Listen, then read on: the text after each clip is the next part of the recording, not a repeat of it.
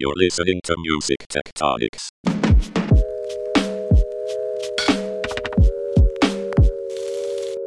Welcome back to Music Tectonics, where we go beneath the surface of music and tech. I'm Eleanor Rust, Marketing Director at Rock Paper Scissors, the PR firm that specializes in music innovation and music technology. Music Tectonics is not just a podcast, it's also an annual music innovation conference. After 2 years online and hybrid, our 2022 conference will take place in person and face-to-face October 25th through 27th in Santa Monica, California. That's Los Angeles' neighbor by the beach. In the lead up to the event, we have a mini-series on the podcast on the stars of the 2022 Music Tectonics Conference. These folks are star music innovators in their own right, but they're also star sponsors of this year's edition of the conference. Our sponsors are big thinkers and future-focused movers and shakers. They sign on to sponsor in order to support the community that gathers at Music Tectonics. You'll get to meet them at the event, but for now, keep listening to get to know 2 of them. Today, Tristra Newyear-Yeager, Music Tectonics host and Director of Strategy at Rock Paper Scissors, will chat with Jamie Markinette to find out about Luminate, the preeminent entertainment data and insights company, and the big picture trends they're tracking in the music industry. But first, Tristra sits down with Jocelyn Sailly, the founder of Bridger, an independent rights management entity, to talk about the future of music licensing. Over to you, Tristra. Bridger is an independent rights management entity that collects and distributes copyright royalties generated on music streaming services for songwriters. Bridger is a free service with no registration or annual fees, eliminating the usual administrative headaches of collecting royalties. Bridger's goal is to bring a copyright solution to all songwriters by making all processes easy and affordable. Welcome to the podcast, Jocelyn Sailly, the founder of Bridger. Thanks, Jocelyn, for joining us. Hi, Tristra. Thanks for having me. No problem. So you have a really varied career that spanned a number of sectors across at least 2 continents. Can you tell us a little bit about your background and what led you to create Bridger? Yeah, sure. So I have a career which is not totally thought from the beginning, but I started in the music industry. I started as a music manager, as a manager of a French artist called Sébastien Tellier, a guy with a big beard. And fortunately enough, I could start this career by touring with him and the then well-known band called Air. And that Wait, was Air? Air. Oh, yeah. A-I-R, Yeah. No. Sexy Boy and Virgin Suicide. Amazing. That's quite a band to start your career with. Yeah. So that was a good introduction. And I've done that for 3 years. I followed my poulain, my artist, as we say in France, for 3 years. And then I moved to a different sector. I moved to fashion. In fact, I joined a group of people that were my friends, and we set up a fashion brand. We set up trade shows. We did many things. We launched the Vice magazine in France. And we made a series of collaborations with artists such as Kings of Leon, Kid Cudi, Kim Gordon from Sonic Youth, and many famous artists, in fact. And we were kind of good in making leather jackets for them. Amazing. Yeah.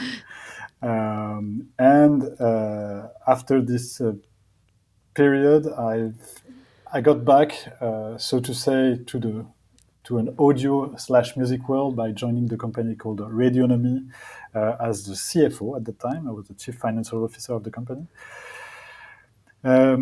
We sold to Vivendi, the company that was owning Universal Music until recently. I guess they still own something of Universal Music. Then I moved to Brazil to do something totally different. I moved into the waste management in Brazil. Wow. Got a little pivot there. A little pivot, as you say. Which was, very fulfilling, I would say, very interesting. And I stayed there for a couple of years. And then I moved back to Europe for family reasons.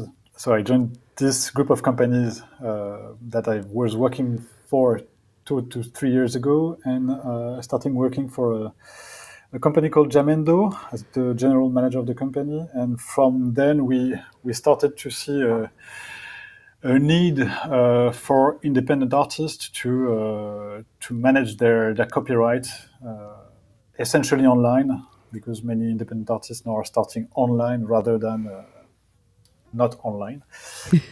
And we saw that there was a market here for us to be in, because many of those independent artists using digital distribution services didn't realize that they had to be affiliated to a copyright management organization or to a PRO to get their copyright when their music was streamed on streaming services mainly. We realized that, and we decided to create what is now Bridger.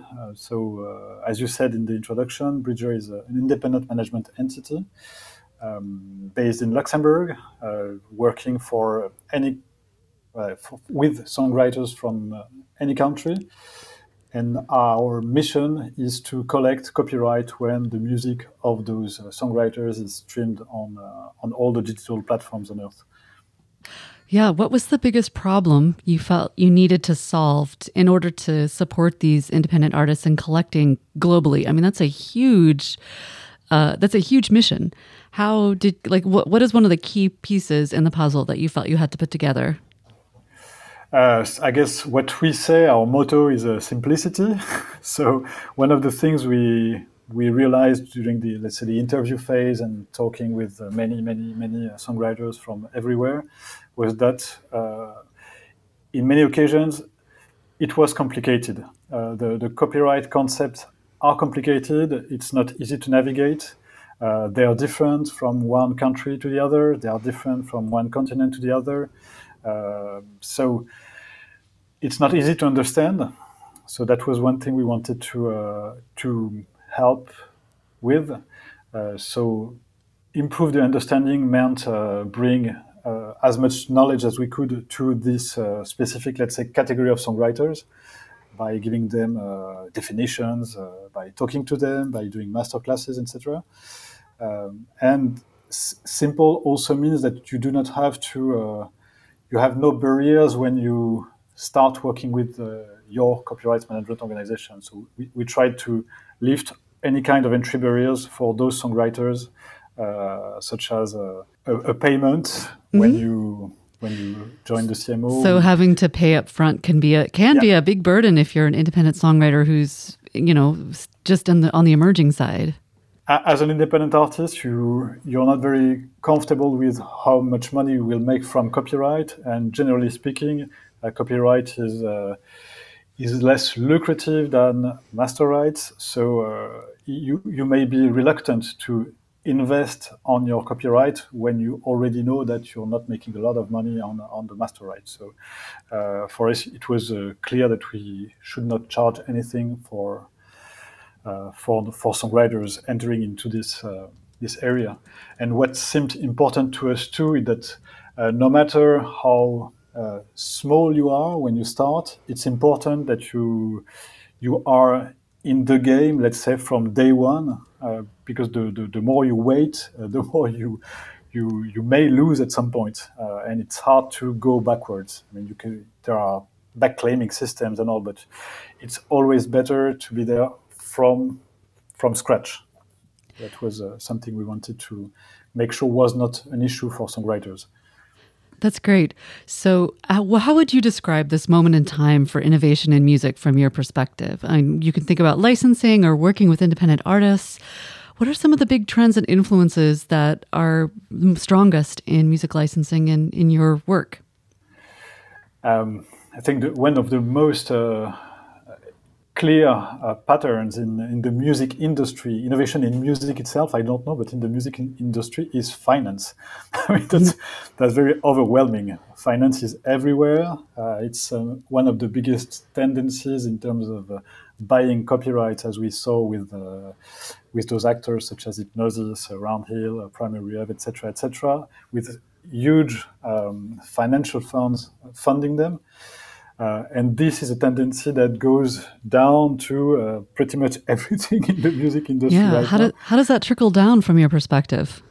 How does that trickle down? What do you mean? Yeah, I mean, how do these huge deals happening, sort of the 1% of big name artists affect independent artists or sort of mid-tier artists that are more middle class? How does that affect either their royalties or how they view their own work? For me, it potentially has a good influence on copyright for everyone. What we've seen, I mean, online at least, is that master owners get the lion's share of the business. Thanks to the arrival of those financial actors, there's a pressure around publishing, around copyright, to have this balance rebalanced in favor of copyright owners, which is what we're working for. So I see, there's a good chance that the value for songwriters increases in the coming years. So I see that very positively, and we've seen that too in Europe, in the US, we're seeing the rates going up for songwriters, and I believe that's very positive, and I believe it's linked to this pressure of capital for the worse or the better. Yeah, that's exciting, though. Industry. Yeah. I mean, it'll be interesting to see in 5 years how that impacts songwriters and their careers and how they develop creatively. So there are a lot of emerging tech frontiers now, too. And we have, in addition to this very interesting financialization trend, we're seeing all sorts of new formats and venues and contexts where music is being used or performed, including places like the metaverse. And, huge hat tip to Vicky Nauman and some other thinkers who are already saying we need to be thinking about this. But Jocelyn, I also know this has been on your mind, so I'm curious how you're thinking about what we need to do to get ready for things like virtual reality, Web3, whatever we mean by that, the metaverse, etc. How are you thinking about all that? We see that's something we've been discussing quite a lot recently, I would say. We are clearly seeing that as a good opportunity for artists to make a living, to find other ways to express themselves, that's for sure. But in terms of an industry, what we're hoping is that it's an occasion for this development of the internet to avoid repeating the mistakes that have been made with Web 2 in a nutshell. That's a dream, right? By mistake, I mean forgetting licensing somehow. Oops. So making sure that the new actors are well aware that copyright also means copyright owners, and that there are a series of actions to take to make sure that you are licensed correctly. And what we've observed is that if you avoid licensing completely, again, it's a race of the strongest ones, of the wealthiest one, to win the battle, and they have such a power that they tend to make the deals to their benefit immediately. So if you want to make sure that you're not repeating that, Web3 in general should think about intellectual property from the beginning, because that's important, obviously. Great. So speaking of the future, let's get a little sci-fi for a second here. When you imagine an ideal near future music industry, what do you see? And this doesn't necessarily have to do with licensing, but it could be, I really want to have an instrument that I can play like a laser gun, or I want to be able to listen to music while I dig in my garden. What are your dreams about music innovation in the near future? I was thinking about what would be the future of music recently, looking also at all the climatic and course of the world events. Mm-hmm. And eventually, even though we're working in a very innovative world, even though we're working with technology a lot, because that's what we do when you collect copyright with digital services, you're essentially working with computer databases, metadata, etc. My sci-fi would be pretty much low tech, I would say.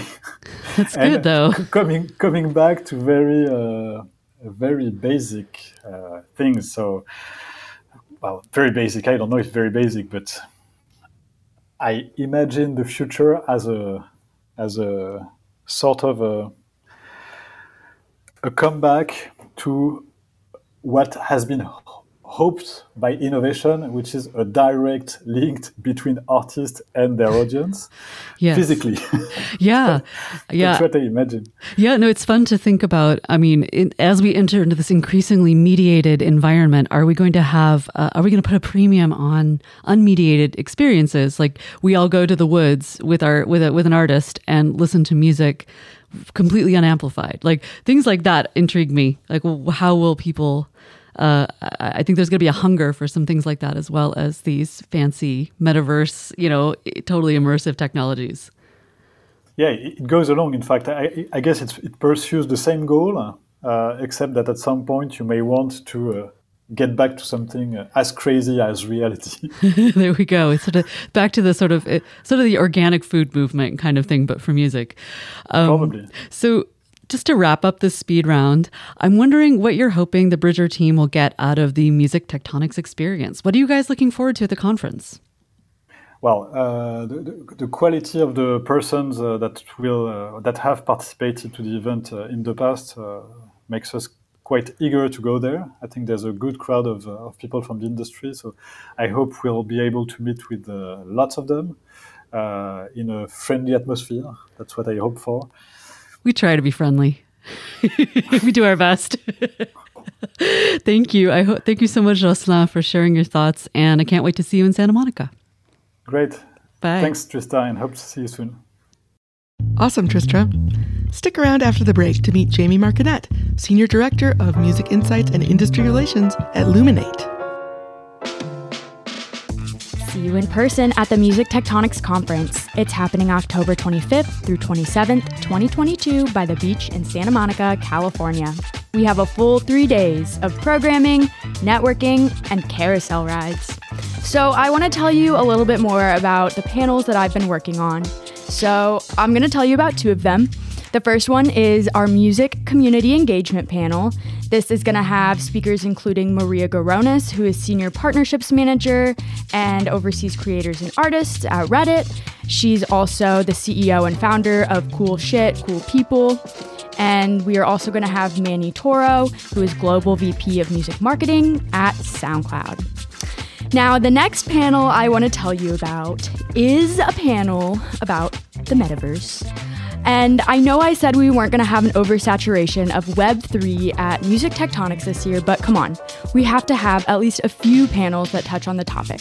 So, I present to you Music Rights in the Metaverse, a fireside chat with Michael Huppy, SoundExchange's president. Here as he dives into issues around rights and payments in the metaverse and where he sees the path to move forward. So that's a little bit about the programming that's going to happen on the 26th. And now I want to tell you about some exciting things we have going on October 27th. So at Expert Dojo, the first event of the day, we are going to hear from our friends over at Media Research. We are going to have a presentation from Chris Thakrar and Tatiana Cirisano as they dive into the idea that music consumption is transitioning to become background music and what that means for the current economy and the industry as a whole. Then stay tuned for some exciting programming announcements for a closing event at the UMG offices in Santa Monica. You can get your picture taken by the big globe outside. Get your Music Tectonics conference badge at musictectonics.com.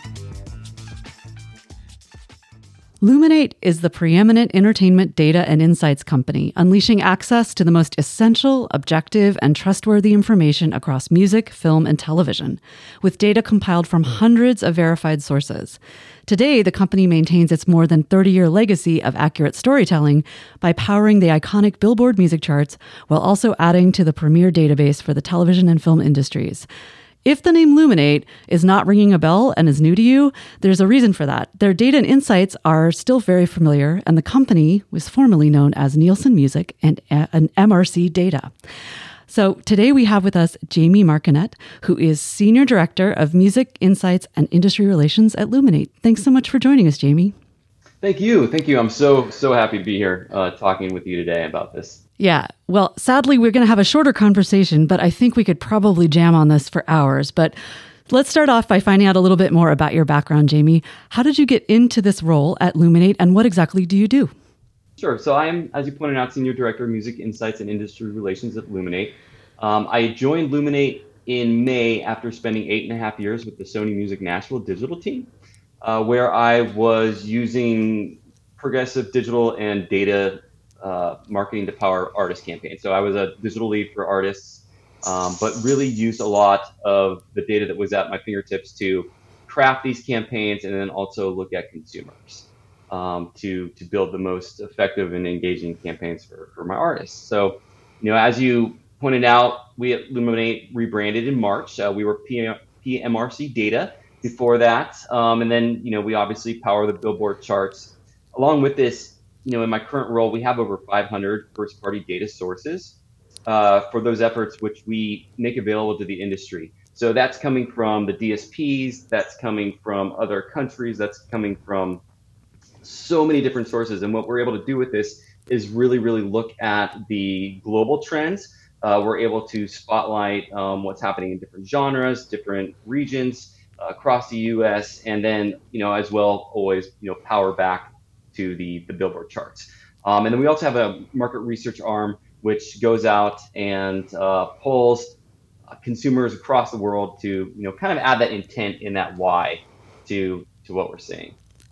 That's really helpful. And we were talking about this just a minute ago before we started recording. It's so handy to get another view into why people are doing what they're doing. And we can see what they're doing, but we really don't know why sometimes. Definitely.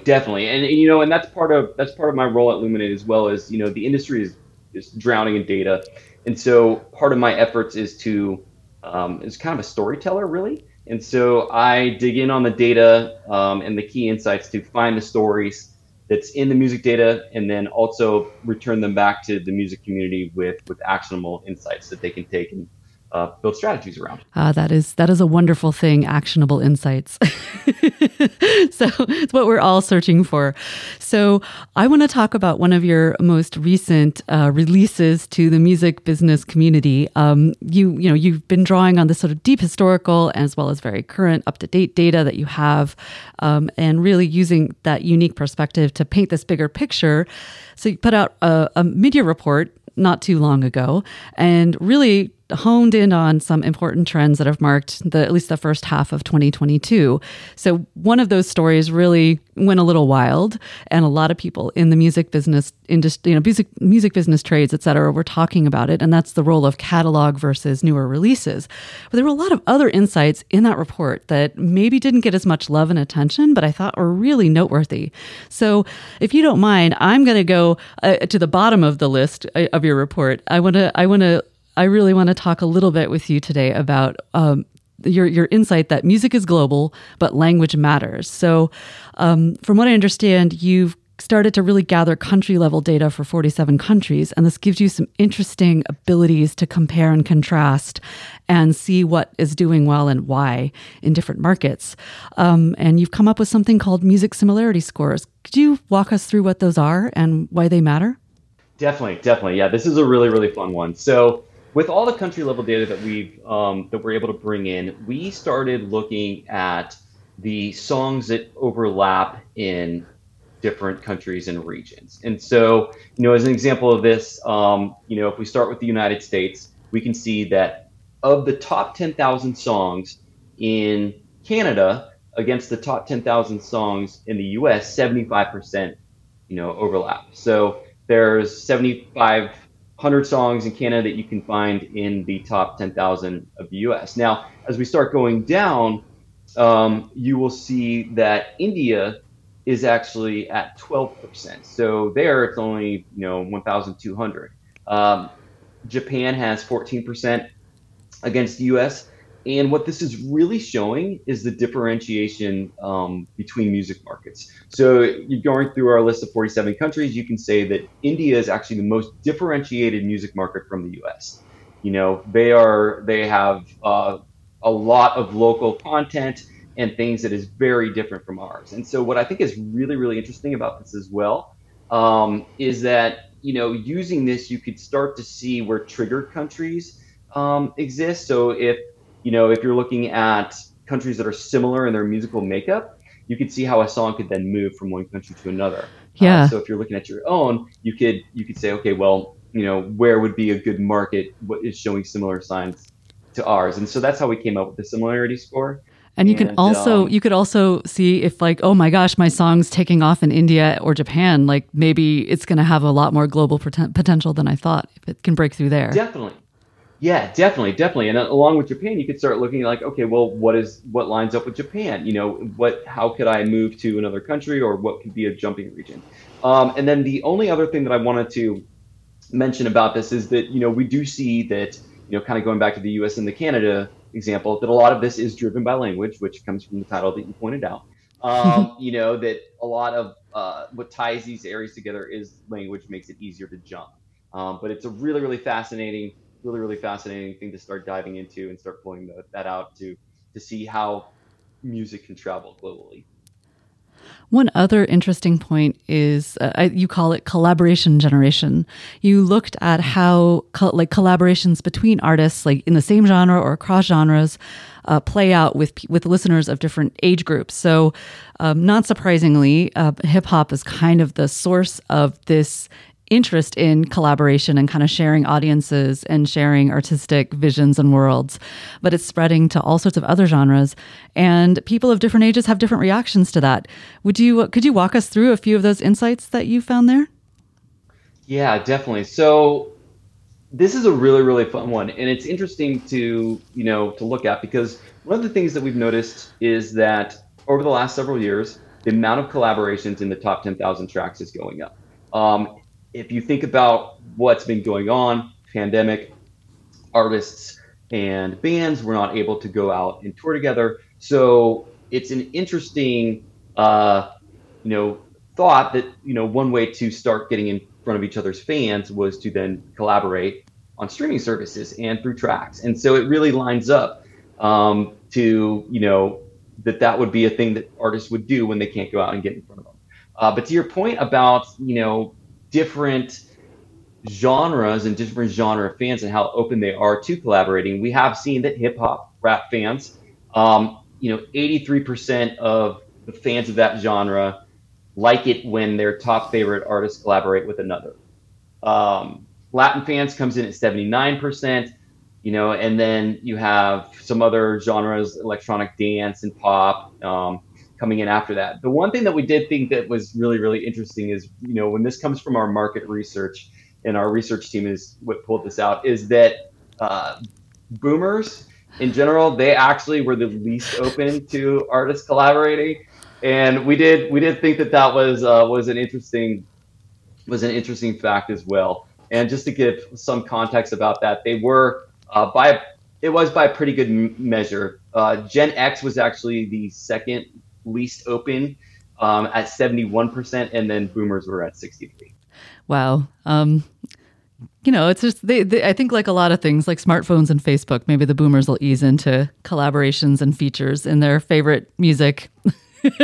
Well, that's actually, you do look at a song like Elton John and Dua Lipa, right? And so maybe that's sort of the way that, you can start reaching, the boomer group in terms of these collaborations, because, we also saw that was one of the top collaborations of the year. And it was the top in its format of dance electronic.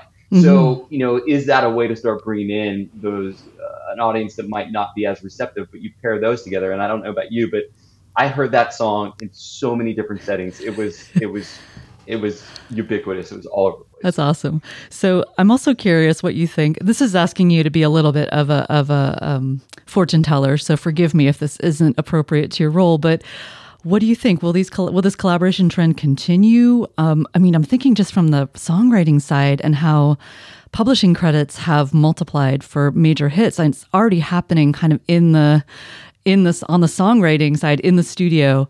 Will it continue on the master side? I think it will, because I think it is bringing success in this area. I think that let's look at the Latin genre, which has done a lot of collaborations for a while. There have been a lot of collaborations and getting in front of each other's fans and being able to really build awareness for themselves as artists, by doing that. And so I think that there is a little bit of a blueprint there with the Latin genre in particular, and obviously rap, hip hop, and other genres too. But the ones that have really been doing this for a while, and that, is what we're seeing through the pandemic, is that Latin is also one of the fastest growing genres. Them in country were a couple of the fastest growing. And so I think that there is a blueprint for success and an ability to get in front of more fans. And I think that because of that, you could definitely see this continue as pairs of fans are into it, and has also been, successful. It's also such a great discovery mechanism. So nowadays you can just click and be like, oh, I like this person singing on this track. What else have they done? I've done that numerous times and found a bunch of music that I really, really liked that I never would have known how to find any other way. So I think especially for mid-tier and emerging artists, it's such a helpful way to find fans that are really into what you do. Oh, yeah, 100%. I totally agree. And I started thinking about, different subgenres that collaborate a lot, and that ability to really build awareness overall for all the artists through it. Yeah, like my personal favorite, Outrun and Synthwave. There's just the collaborations are basically the only really good way to find your next favorite track. So anyway, maybe I admitted a little bit too much there. Okay, so I want to ask you a little bit about where you see where we are right now, and just in general in terms of music innovation. What do you think are some of the strongest trends and influences from your perspective in the world of music innovation? And you're looking at data, you're looking at how people are actually listening to music, why they're listening to certain things or buying things in a certain format. Where are you seeing some of the most exciting moments where innovation is happening or might happen? So I think that, I think that a lot of it is where we're able to track data from, I think is an amazing innovation. When I started looking at a lot of the stories that have been coming out, and the ability to start diving in on a market level to see where something started bubbling. I want to call out a recent example that, the New York Mets pitcher, Edwin Diaz, he comes out to a certain song. And this is the song Narco by Blasterjaxx and Timmy Trumpet. It was released in 2017. And it had been, streaming at roughly, 100 to 130,000 streams a week, give or take. Well, in late July, it started taking off. And, between the week ending 7/21 and the week ending 8/11, streams had actually grown up to 1.2 million a week. Digital song sales had jumped 5,700% from 60 a week to over 3,500. Wow. And so what you start looking at, in some of the innovations around like being able to index things, and you're like, okay, well, yeah, New York is obviously the leader here, and it's 3.5 times the next closest market. And so I think a lot of the innovations that, we can see now is where these true points of music discovery are. Amazing. And so you can start kind of going down the rabbit hole a little bit, like I probably just did. I love it. But I think that the ability to start getting a very, very good glimpse and view into what the consumer and the behavioral aspects are, when you can start matching, intent from the consumers, you can start matching, the market indices to be able to see where something is growing. I think that the innovations around that level of data has been really, really powerful. So you can start saying, okay, this is why it happened. And, does that then help build your strategies for other places? So on the data side, I think that that's really, really a critical and great innovation. I wanted to ask you, what do you guys think was happening? Were people Shazamming the track in the stadium or on a broadcast, or how were New Yorkers getting turned on to Narco? So I think that it has a couple of different things. I think that, I think that people inside of the stadium, I think that people tuning in on TV, I think that, people start hearing it. Obviously it's wrapped up in their own fandom for the Mets, but then it's also speaking to musical fandom. I think that those are coming together there. And so it started bubbling out of this entrance music for the pitcher, for Edwin Diaz, who's the closer. So he comes in at the ninth when emotions are high. Nice. And I think that it really just starts hitting on all of these really, basic fundamental levels, and people just kind of took it and ran with it. I really love how music is in people, like how music moves people's hearts in so many different places and in so many different ways. It's always makes me glad to be alive. Okay. All right. So I want to get a little bit sci-fi with you in the last moments we have here. And what I mean by that is I want you to imagine an ideal near future music industry. What do you see? That's a great question. So I definitely see more and more ways of music discovery. I think that also what we just kind of spoke to is, hey, I heard something. Now I have access to it. I think that in the near future, I think we'll see, new ways for engagement around fandom. One of the things that we were able to pull out and was in our mid-year webinar that we recently did was that cassette sales are rising. And, that's a really, really fun and that's a cool thing. And it did double from 2020 to 2021. And we're talking actually about a jump from 173,000 to almost 350,000 cassettes sold in a year. What? And, I think that, and that's a great, great, fun story. It plays in nostalgia. But I think what it also shows is that in music, there is still a very, very big place for super fans and either a physical product or, pieces of merch. So I think that, when we start seeing those sorts of things spike, I think that shows that interest for that sort of fandom to have something to hold on to. I also think that, new ways of engagement with Web3 and NFTs for immersive experiences and expression of fandom, I think that that's going to, as that whole space continues to develop, I think that there will be ways that maybe, we're not even considering right now in how people are using NFTs to really, really build and allow fans in. One thing I wanted to call out is our research team is actually currently in field with a spotlight research project for NFTs, metaverse, and gaming that is out, this fall in September, and really, really looking at the awareness, engagement, and attitudes around there. So I think that is a major place. And then also, I really think that more access to more music globally is going to be, a really, really big thing as people are able to have new services in emerging markets and things like that. And all of a sudden, the world's music is at the fingertips of so many more people. I think that will continue to break down barriers and also allow, musicians to and artists to start reaching fans in places that, maybe never seemed possible. And make the coolest musical hybrids that anyone has ever dreamed of.